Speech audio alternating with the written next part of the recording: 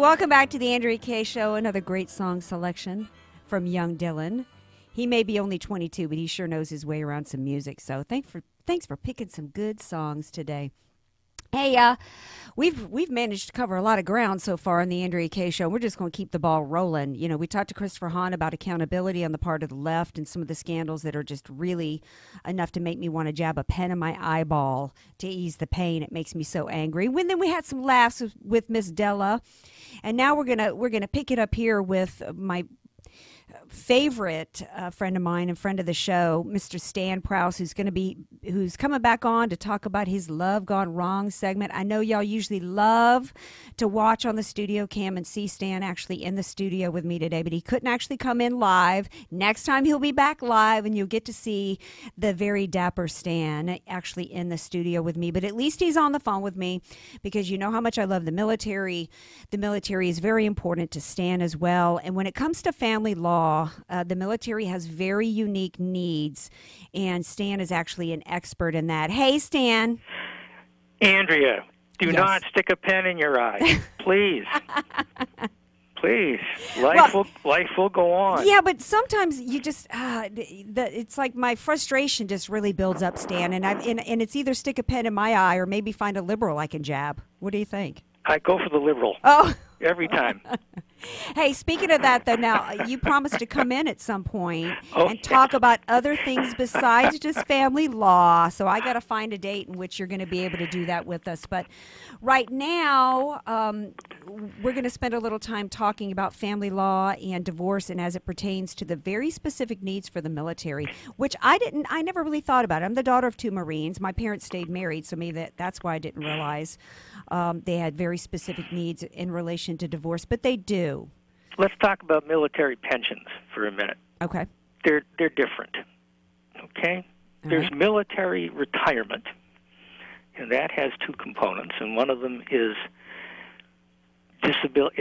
retirement pay, and then you can also elect disability pay as military pay. This is different from getting Veterans Administration disability pay. Okay. Up until a few years ago, you could elect disability pay, VA disability pay, and forego an equal amount in value of retired pay. And the trick there was that disability pay isn't taxable, whereas retired pay is taxable. Okay. Furthermore, the state has no power or authority to divide disability pay. So, and we're talking about all this, obviously, because when it comes to spousal support and child custody, someone's income is, because last time you were on, we were talking about a formula that the state uses to come up with spousal support. Does that formula apply here for military? The disability pay would be included as income available for support. Okay. However, it can't be, it can't be divided. In other words, if I'm the non-member spouse and the member spouse is receiving disability pay, the court can't make an order that the VA or DFAS, the defense people, cut me a check and cut the service member a check. Okay. Okay? Right. But the service member has this, and it's income, so it counts toward support. Okay. But maybe you'd rather get the money directly from the government, but you're not going to get it. Instead, it's just going to be a component of support. Okay. Makes a difference. Makes a difference because the military guy is getting a non-taxable bite of income in the way of disability. And it increases his net income because it's not taxable. Okay. So the state, California, other states have wrestled with that problem and come up with different ways to compensate the non-member spouse if the member spouse elects to take disability. Now, the standard operating procedure years ago was for the member spouse to retire Okay. and elect disability pay and say to the non-member spouse, aha, gotcha. Okay. The courts here have devised ways to ameliorate the gotcha. Okay. And there are things that you can put in the marital settlement agreement to do an end run around what was the standard law to get the non-member spouse, who is usually the wife, of course, compensated for what she loses by the disability election. Okay, so there's ways that you can go around this Yep. for a non-member. Yep. So people listening right now might think, oh, well, that's not really, wow, that they may be thinking that the military member is kind of getting the shaft a little bit there. What do you say for that? No, because when the final analysis is that the when you convert the retired pay into military pay, into disability pay, the disability pay usually is not for a disability that occurred after separation, and it's usually not for something like having your leg blown off or something. The retired pay, even when you're serving, has a disability component built into it. Okay. As far as a percentage of it. Right. So in the usual case, it's not really for disability. In the usual case, it's something that's called disability because presumptively you get disabled when you serve in the military for purposes of the division of retired pay while you're still serving between actual pay, the disability percentage they assign to you over time, and the difference between that and 100%. This sounds a little weird, doesn't it? Yeah, it kind of does. Now, yeah. Well, last time you were on, we were talking about how for spousal support, it's typically however long the term, the length of time for that ends up, I think, being, up to, I guess, half as long as you were married. Is the length of time the same for military? Yes. You would normally divide it in the same proportional way. It's called the Brown Rule. Okay. Everybody uses the Brown Rule because it's understandable and it's quick and easy.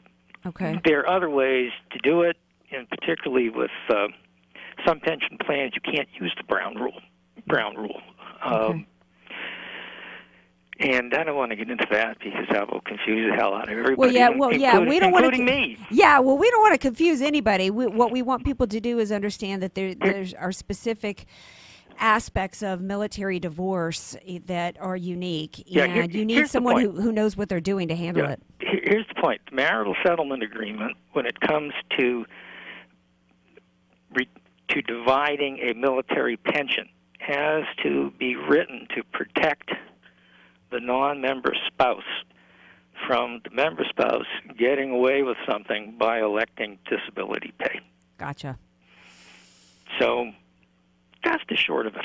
Right. And now, is it also then, therefore, more complicated if you've got the non-member spouse or the mother, basically, who's now gone to another state? Because we know that there could be people living here assigned to Camp Pendleton to where the member's residency is someplace else. Yes. Or they separated and now the spouse is taking the kids someplace else where their support system is. Does that complicate things from the money standpoint? It can't complicate things from the procedural standpoint, which ends up being a money issue. Military members don't lose their residence by being assigned from post to post around the country or around the world. So most military members retain their residency in the state where they were living when they joined up. Okay. Vast number of these guys maintain their residency in the southern states, where a lot of them come from. And if they're not in California, when, let's say, the wife is living outside Camp Pendleton, the guy's in Japan, his technical residence is Alabama, okay? She's going to have a hard time dealing with any kind of financial issues unless she goes to Alabama if the guy's not cooperative. Right. He has to consent to jurisdiction here in California because California doesn't have any personal jurisdiction over him because technically his residence is in Alabama. And he's living over in Japan at a duty station. Over in Japan. Yeah. Right. So it's hard to serve him, and then he says, no, I don't reside here. I reside in Alabama. Come catch me. Right. So there are... It's complicated, and we're actually out of time. What I want people to understand is that it is complicated. It is a unique situation. I'm up here broadcasting from Carlsbad, right by, Pendleton and Oceanside.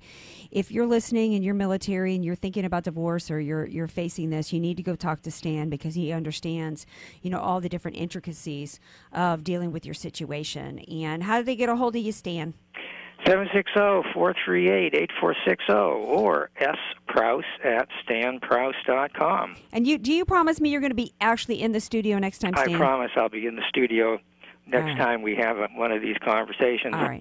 We lost our email for 3 days last week. The power was accidentally turned off in the building this morning. Oh, no. So, okay, then I forgive you, Stan. It's kind of interesting. Next time we're going to talk about why this particular administration behaves as if they're all lawyers.